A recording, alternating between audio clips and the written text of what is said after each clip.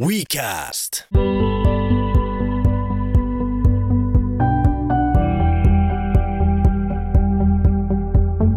Tällä kertaa Sir Toivosen kaistavahti on saapunut Pirkanmaalle Suomen Lempäälään ja Luxury Collection Automobiles-liikkeeseen, jossa istumme täällä McLarenien, Lamborghinien ja Ferrarien keskellä tuoreen nahan ja alumiinin ja kumin tuoksussa. Pöytään vastapäätä istuu Essas Roderus, autotalon johtaja. Morjesta. Morjes. Tervetuloa. Kiitoksia, kiitos kutsusta. Mitä kuuluu suomalaiseen eksoottisten kalliiden urheiluautojen kauppaan vuonna 2017? 2017 vuonna erikoisen luksusautojen kauppaan kuuluu kyllä todella positiivista. Myynti on ollut hyvällä nousukäyrällä tänä vuonna ja vuoden alusta alkoi tämä uusi leasinglaki, niin se näkyy kyllä selkeästi, että rekisteröinnit Suomeen tulee nouseen kovasti tänä vuonna. Kerro vähän tuosta leasinglaista. Meillä on varmasti kuulijoita, jotka ei ole seurannut sitä, kun otsikkotasolla korkeintaan eikä ole kärryllä siitä, mistä on tässä kyse. Eli tämän vuoden alusta astui Suomessa voimaan tämmöinen leasinglaki. Silloin leasingin yhteydessä niin autoveroa maksetaan vain sille sopimuskaudelta. Ja esimerkiksi perinteinen 36 kuukauden sopimusaika tarkoittaa autoveron kokonaismäärästä maksetaan silloin 33,14% autoverosta sen 36 kuukauden aikana. Ja se autovero jaksottuu kuukausitasolle, eli sitä autoveroa maksetaan kuukausi erässä. Ja sitten sopimuskauden päätyttyä auton jäännösarvo on autoveroton arvonlisäverollinen arvo. Puhutaan tämmöistä eksoottisemmista autoista, 500 000 euron Ferrareista tai Lamborghineista, niin mitä se konkreettisesti tarkoittaa? Kuinka paljon niissä on suurin piirtein autoveroa Suomessa, jos ne ostetaan kertaheitolla, lyödään kilpiin täällä, verrattuna siihen, että ne maksetaan niin kuin pätkittäin tätä veroa? Mitä se konkreettisesti tarkoittaa? Konkreettisesti tarkoittaa, että tämmöisen superauton keskimääräinen autovero on Suomessa noin 210 000 euroa. Ja lähtökohtaisesti, jos ajatellaan, että niin hankitaan hinta 460 tonnia autoverolla tällä hetkellä, mistä on se 210 000 autoveroa, niin leasingissä vastaavasti tämä juttu voi mennä esimerkiksi näin, että ensimmäinen erä on luokkaa 50 000–80 000 euroa ja sen jälkeen kuukausierässä mennään hintoitussa 3 300–4 200 riippuen paljonko ensimmäinen erä on ollut ja millä jäännösarvolla aiheessa mennään. Eli sidotun pääoman määrä on dramaattisesti pienempi, kun lähdetään asiaan liikkeelle. Joo. Sanot, että eksoottisten autojen kaupassa menee hyvin tällä hetkellä, jos verrataan vaikka 2 tai 3 vuoden takaiseen lukemaan, jolloin Suomessakin vielä pikkasen oltiin sitä mieltä, että talous edelleen vähän yskii. Nythän on tullut sen jälkeen merkkejä, että talous on lähtenyt oikeasti vetämään huomattavasti paremmin kuin muutama vuosi sitten. Mutta minkälaisia määriä tänä päivänä myydään autoja verrattuna vaikka 2 tai 3 vuoden takaiseen lukemaan? Jos ajatellaan vaikka 3 vuoden takaisin lukemiin, niin esimerkiksi 3 vuotta sitten vuonna 2014, niin Suomessa ei myyty yhtään uutta Ferraria esimerkiksi. Ei yhtään? Ei yhtään. Ja 2 sitä edeltävänä vuonna myöskään ei myyty yhtään uutta Ferraria. Eli oli 3 vuoden nollakausi. Ja 2015 vuodesta, jos katsotaan eteenpäin sitten, niin 2015 silloin myytiin 5 uutta Ferraria suomalaisille ja 2016 vuonna niin tämä määrä nyt me mennään jossain 16 auton myynnissä jo tällä hetkellä, mitä on tälle vuodelle. Ja nyt eletään toukokuun alkuun. Nyt eletään toukokuun alkuun. Ja toki näissä autoissa on toimitusaika, mutta tehtyjä tilauksia tänä vuonna on jo 16 kappaletta. Joo. Jossakin piireissä tuntuu olevan ikään kuin jonkunnäköisenä agendana tai keihäänkärkenä jutussa se, että on ihan oikein, että tällaisista kallista autosta joutuu maksaa paljon veroa, koska se on pröystäilyä ja muuta. Se on johtanut sitten vastaavasti, koska meillä on EU ja EUn lainsäädäntö sallii tämmöisen, että autot rekisteröidään ulkomaille. Suomalaisomistuksessa olevia Ferrareita, Lamborghini, Porsche ja Bentley ja muita eksoottisia autoja rekisteröity ulkomaille ja niistä maksetaan sitten vastaavasti kaikki verot ja maksut sinne. Niistä ei tuloudu Suomeen välttämättä edes arvonlisäveroa. Tämä pitää paikkansa ja sanotaan Suomen valtion kannalta, niin tilanne on ollut huolestuttava, että niin sekä tämmöistä superautosta, erikoisautosta sekä arvonlisävero että autovero, niin mitä niistä on tullut, niin se on käytännössä mennyt 100% ulkomaille. Nyt tämän leasingin muuta, niin me on saatu arvonlisävero täysin Suomeen, kuin myös sitten tältä sopimusajalta kertyvä autovero tulee myös Suomeen. Eli mitä tässä muutama asiakas on sanonut, että aina kun näkee tämmöisen kalliin auton tulla liikenteessä, uuden auton, niin iso peukku ja hatun nosto. Tämä auto ohjeistavalle henkilölle, että niin hän on tuonut todellakin hyvää verotuottoa Suomeen. Tuo on ihan täsmälleen totta. Onko olemassa tänä päivänä tyypillistä superauton ostajaa enää? Voisi sanoa, että ei ole enää tyypillistä superauton ostajaa, että niin asiakasta ei todellakaan voi päätellä ei vaatetuksen eikä iän perusteella, että onko hän superauton ostaja vai ei. Että meillä löytyy asiakkaista hyvinkin nuoria, reilun parikymppisen iästä sitten taas ihan eläkeihmisiin ja kaikkea siltä väliltä löytyy liike-elämässä ja yrittämisessä menestyneitä ihmisiä, löytyy myös urheilussa menestyneitä ihmisiä, kuin myös musiikissa menestyneitä ihmisiä. Mutta ehkä suurin kuva on kuitenkin, sanotaan näistä asiakkaista, niin on pitkän sitkeän yrittämisen yrittäjiä, mitkä on toteuttamassa haaveita. Ja sanotaan, se unelma ja haaveen toteuttaminen on se keskeinen määrä, riippumatta siitä, mistä ammatista tai lähtökohdista kukin asiakas tulee. Niin tehdä unelmista totta, se on se määräävä tekijä. Kuin myös monella on ollut tänä vuonna monta asiakasta, mitkä on kertonut hyvin identtistä tarinaa. Eli on säästänyt pitkään ja sitten on huomannut, kuinka samanikäisiä kavereita on ympäriltä lähtenyt tuonne pilvenreunalle ja alkanut miettiä tätä elämää, että täällä eletään vaan kerran, että kenelle mä säästän ja haluaisinko nauttia omasta elämästä kenties ja hetken pohdittua ja sitten tullut siihen tuloksi, että niin tässä elämässähän täytyy nauttia, että täällä todellakin eletään vaan kerran ja se on ollut niin hyvin monella, sanotaan 50 kaverilla niin teemana, että huomasi, että niin on ehkä aika nauttia elämästä ja monet on kovia autoharrastajia, tykkää hienosta autoista, niin se on yksi tapa sitten nauttia sitä elämästä, että yleisesti ottaen voisi sanoa myöskin, että urheiluautossa ja erikoisautossa niin se näyttäminen niin se on hyvin marginaalinen elementti. Että mä sanoisin, että ehkä 2% ihmisistä hankkii auton näyttääkseen muille.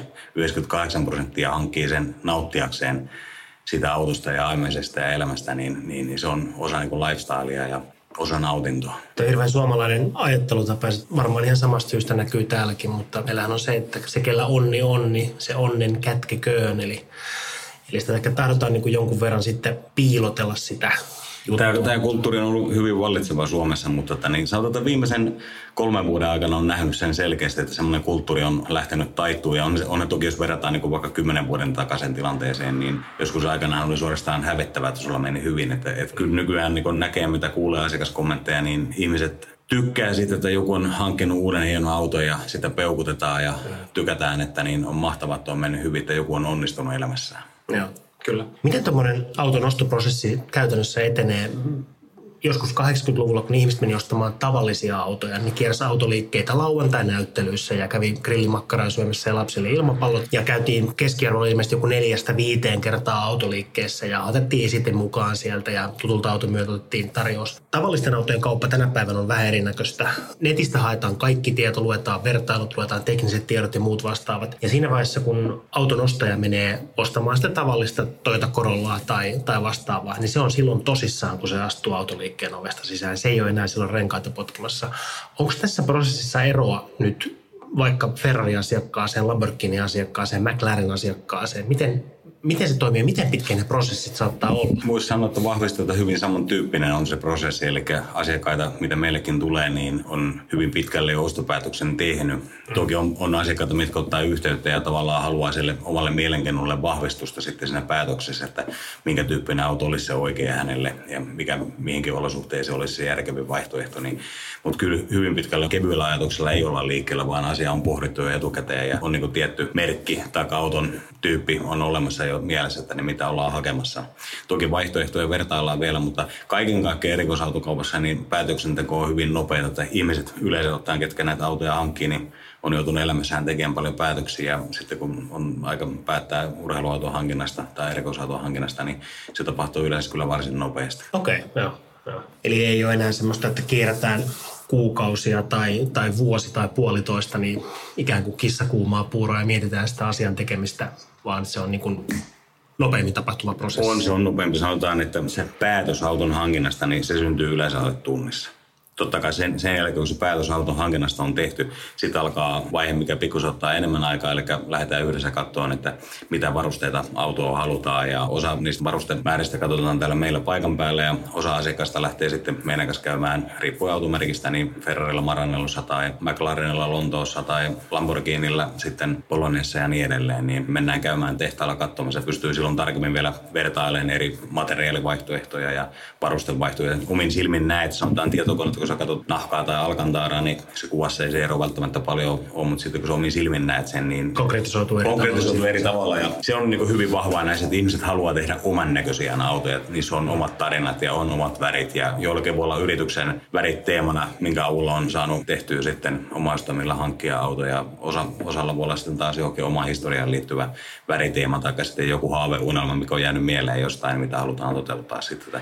Hyvin vahvistamista oman näkemyksen toteuttamista on kunnioitetaan ja kuunnellaan aina asiakasta kovasti, että niin mitä he haluaa ilmentää sillä autolla. Personoinnista on kyse oikeastaan. Kyllä, juuri näin. Personointi ihan täydellisesti kyllä. Tuleeko se semmoisia toiveita koskaan, mitä tehtaat ei suostu toteuttamaan? Joskus tulee, mutta kyllä suurimman osan toiveisiin niin löytyy vastaus, että niin, sitten voi olla joku teknisesti niin vaativa toive jollakin, mutta tällä hetkellä rehellisesti, mitä Suomesta toiveita on tullut, niin kaikki toiveet on kyllä pystytty toteuttamaan. Että monella autovalmistajalla löytyy eri tasoja näitä personointiin, että löytyy tämmöinen normaali Ateler-taso, mutta sitten löytyy siitä myös pari astetta sitten vaativampaa state of art-tasoa, missä sä pystyt valkkaan, jos haluat vaikka käärmeen nahkaa tai vastaavaa sisustukseen harvinaisempia elementtejä. Ja sitten löytyy myös valmistajalla tämmöinen your own-taso, eli voi olla, että valmistajalla riittää määräisin, että auton akseliväli ja tuulisen kallituvuuskulma säilyy, mutta muuten kori esimerkiksi voidaan sitten, jos asiakas haluaa, niin muokata ihan sen näköiseksi, kun asiakas haluaa. Ja aina välillä näkyy tämmöisiä one-off-malleja tuolla maailmalla, että niin. Joo. Eikö Ferrari taida olla semmoinen merkki, jolla on? Ferrarilla on tämmöisiä, mutta tämmöisiä autoja ei tällä hetkellä vielä ei ole Suomeen saatu, mutta ehkä joku päivä tämmöinenkin joku saada, että joku haluaa todella oman näköisen Ferrari. Niin se Zagato, esimerkiksi Zagaton korittamislaitteista, tämä on hintalappu olla ihan toista luokkaa sitten, kun edes niin kuin. Kyllä. Näissä tuppa-olette pilkku siirtyy sitten, kun mennään oikein persoonalliseen juttuun. Miten tämmöinen juttu, kun tänä päivänä on paljon huhua liikkeellä siitä, että luovutaan polttomoottoreista kohta. Siis siirrytään sähköön ja sitä ennen luovutaan vapaasti hengittävistä moottoreista ja sitä ennen luovutaan varmaan manuaalivaihteistoista ja kaikesta. Tuntuu, että nämä erikoisautovalmistajat, eksoottisempien autojen valmistajat, niin ehkä osittain tahallisesti laittaa liikkeelle tämmöisiä huhuja, että tässä on meidän viimeinen manuaalivaihteinen auto tai tässä on meidän viimeinen vapaasti hengittävä V12-auto. Enkä nyt viittaa Ferrariin lainkaan tällä kommentilla. Onko olemassa riski siitä, että meillä ei kohta enää ole vapaasti hengittävää V12-autoa? Kyllä meillä tietyn tyyppinen riski asiassa on, koska koko ajan päästöjä pienennetään ja niin edelleen, mutta ehkä ennen sitä vaihetta vielä kuitenkin tulee hybridivaihe myös V12-autoissa, niin sen aika näyttää, että onko kaikki ahdettua vai ei. Vahvoja huhuja tällä hetkellä on, että V12-moottorisissa niin nyt esitetty 812 Superfast olisi se viimeinen vapaasti hengittävä ja ehkä näiden huhujen saattelemana niin 5 on tällaista autoa jo Suomeen myyty. Jos se on viimeinen vapaasti hengittävä, niin siellä on jonkunnäköinen arvonnousupotentiaali olemassa ehkä siinä. Hyvin vahvakin on tämmöisään, että jos on jotain elementtiä viimeinen, niin mikä on nähtävissä esimerkiksi Ferrarin, mitä on nyt ollut viimeiset manuaalivaihteet, siitä on jo pitkä aika, kun mennään 2000-luvulla, kun on viimeiset manuaalivaihteiset, niin manuaalivaihteisten autojen hinnat on selkeästi noussut. Aiemmin oli hyljeksittyjä hieman verrattuna F1-vaihteisiin, mutta harvinaisuudesta johtuen niin ovat tällä hetkellä halutumpia ja hinnaltaan kovempia. Se jännä, miten maku ja trendit vaikuttaa tuohon juttuun. Ja aikanaan kun turboahtaminen tuli, niin se oli se haluttu juttu ja piti olla turboauto. Ja nyt sitten taas ruvetaan niin kuin hamuamaan takaisinpäin sinne, että hei, kun se vapaasti hengittävä onkin se kova juttu. Ja sama näkyy olevan myöskin tuon vaihteiston suhteen. Eli ensin F1-vaihteisto on se moderni ja tämä on se juttu, mikä tulee Formula 1-tekniikasta Ferrariin. Ja yhtäkkiä, että niin hetkinen, että pelastakaa manuaalivaihteistot vielä. Kyllä tässä on selvästi nähtävissä sitä, että niin, jos ajatellaan rehellisesti nämä nykyiset autot, niin mehän ollaan niin kuin aivan mahtavissa suoritusarvoissa kaiken kaikkiaan. Ja varmasti koko ajan tulee vuodelta tulee vielä tehokkaampia, vielä suorituskykyisempiä. Mutta toisaalta ollaan semmoisessa suorituskykyarvoissa, että niin se kiksiero siitä, mitä sieltä sitten tulee, niin se ei enää mahdottoman suuri ole. Ja ehkä sitten manuaalivaihteisessa, niin se vaihtamisen yhteydessä tuleva potku, niin sekin on sitten kiksi, mitä ihmiset sitten taas kaipaa ja niin edelleen. Että tämmöinen tietty nostalgian kaipuu myös tulee, että niin aikahan menee kovaa vauhtia eteenpäin ja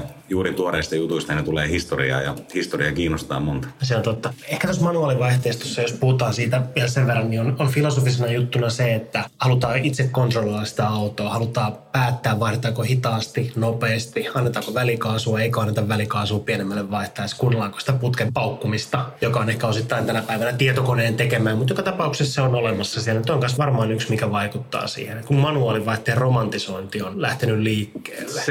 Se on varmasti näin. Tunnekokemuksena se on just näin, että sä koet hyvin itse hallinnoimassa sitä autoa silloin, kun sä ajat manuaalivaihteisella autolla. Niin. Eilen viimeksi 500 Fiatilla vuosimmalla 1970 4-vaihteisella manuilla ajassa, niin kyllä se oli hyvin konkreettista se eteenpäin meneminen. Kyllä. Luxury Collectionin autotalon johtaja Esos Roderus, miten tämmöisten erikoisten autojen ylläpito Suomessa, miten hankalaa se on? Ferrari-korjaamoita ei löydy ihan joka kylästä, mutta niitä löytyy kuitenkin jo Suomesta muutamia. Minkälaisiin haasteisiin tällaisen auto-ostaja täytyy varautua? lokaationa huoltopaikkoja ei todellakaan niin hirveän paljon Suomessa ole, mutta niin sanotaan, että yleisesti ottaen, mitä katsoo meillekin, mitä autoja tulee huoltoon, niin voisi esimerkkinä monesti on käyttänyt niin Lapin asiakkaita, mitä meillä on Ferrari, Lamborghini, Bentley-asiakasta, Porsche-asiakasta, niin ei heillä ole minkäännäköistä ongelmaa huollattaa autoon. He vie Rovaniemelle auton rautatieasemalle ja ajaa sen junaan ja meidän kaverit käyvät taas Tampereelta rautatieasemalta hakemassa sen auton ja auto huolletaan meille ja toimitetaan takaisin junaan ja asiakas käy hakemaan sen sitten rautatieasemalta Rovaniemeltä. Eli yleensä nämä asiakkaat on niin tottunut siihen, että se huolto ei ole ihan niin siinä oman kylän nurkan takana. Ja toisaalta siihen tuntuu olevan, että siihen liittyy myös paljon elämyksellisyyttä siihen huoltoproseduuriin, että moni lähtee, niin se on tavallaan yksi matka vuodessa, että lähdetään kotoa reissuun ja käydään huollattaa auto. Jotkut jää Tampereelle hotelliin viettää yötä ja kesällä on paljon perheitä, mitkä menee Särkänniemeen. Se on tämmöinen kesän matkakohde, että käytetään autohuollossa ja samalla käydään vähän nauttia Tampereen tarjonnasta. 2 automerkkiä, mitkä on tehnyt viime vuosina ainakin mun silmiin selkeitä niin kuin paluu- tai revanssia ehkä Suomen markkinoille alkaa molemmat M-kirjaimella. Italialaisten merkeistä niin Ferrari ja Lamborghini on nähty Suomen teillä jo aikaisemminkin. Kyllä. Maserati on ollut aika pieni juttu Suomessa menneinä vuosina ja vuosikymmeninä, mutta nyt sitten McLaren on tehnyt tosi voimakkaan paluun, ainakin mitä tulee sosiaalisen median näkyvyyteen ja tämmöiseen. McLaren on myöskin ensimmäistä kertaa oikeastaan tehnyt niin kuin tavallisen urheiluauton ostajan saavutettavissa olevia laitteita.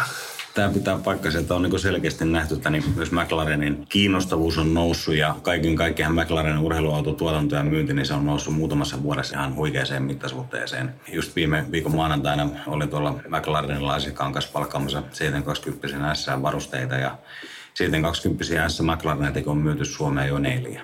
Ja ensimmäiset 570 S on jo liikenteessä, niin kyllä selkeästi niin McLarenilla on nyt semmoinen todellinen nousu menossa. Ja myös tämä toisen M-merkki, eli Maserati, niin Maserati on ollut hyvin marginaalinen merkki Suomessa. Lähinnä Quattroporte edustusautona on ollut se, mitä on ollut. Joitain yksittäisiä Gran Turismoja on ollut sitten ja Gran Cabriolettia, mutta niin nytten Ghibli kun tuli, niin se on alkanut nyt ehkä vasta, vaikka se on ollut jo markkinoilla muutaman vuoden, niin nostaa päätään. On tavallaan ehkä saanut tämmöisen niin sosiaalisen hyväksyttävyyden. Äärettömän hieno auto ajaa ja dieselkoneella vielä, niin menee pienellä polttoaineella. Ja sitten Suomessa, mikä on vahvannut tämä maasturipuoli, ja Levanttehan tuli vuosi sitten Kermeen autonäyttelyssä esiteltiin, ja ensimmäiset Levantteet saapui maahan tuossa vuodenvaihteessa, ja niitä on jo nyt toistakymmentä menee täällä Suomen kaduilla ja koko ajan tulee lisää, että se on selkeästi ollut semmoinen, mikä maasturi on hyvin vahva autolukka Suomessa. Joo, tämä on arvottavista syystä meidän sääolosuhteet on välillä pikkasen haastavia, niin kuin nähtiin tuossa ennen vappua. Juuri näin, lunta voi tulla yllättävän paljon. Joo. Minkälainen Maserati-kanta yleensä Suomessa on? Miten paljon täällä on suurin piirtein Maserati-merkkisiä autoja liikenteessä? Maseratin kantahan on tällä hetkellä niin noin 100 auton luokassa, eli ollaan niin automerkkinä sinällään hyvin pienessä kappalemäärässä, mutta niin selkeästi se siitä lähtee nyt, jos katsotaan prosentuaalisesti, niin tulee yli 10% nousu vuositasolle. Tänä vuonna tulee 20% kasvu kokonaisautokantaa, eli ollaan niin kuin sanotaan alkulähteillä niin Maseratin suhteen niin lähtökuopissa, mutta positiivisessa sellaisessa. Ferrareita on joku vajaa 200, jos en mä ihan väärin ole käsittänyt. Ferrarit oli 316 rekisterissä vuodenvaihteessa viimeisen rekisteritilastoja. Ja Suomessa kaiken kaikkiaan on noin 400 Ferraria, eli meillä on niitä rekisteröimättömiä Ferrarita runsaan määrin maassa myöskin. Täällä meillä huollossa niitä paljon näkee, että niin ihmiset on halunnut Ferrari, mutta tämä Suomen autovero jälleen kerran niin on sitten niin pitänyt sen niin siinä tilanteessa, jo haluttu sitä rekisteröidä, mutta ne on sitten tämmöisiä keräilyautotallioautoja ja niistä enemmän visuaalisesti nautiskellaan sitten kuin ajamalla. Sitähän ne on. Kiitos Esa. Lähdetäänkö ajaa McLarenilla? Kiitos. Lähdetään ajaa McLarenilla.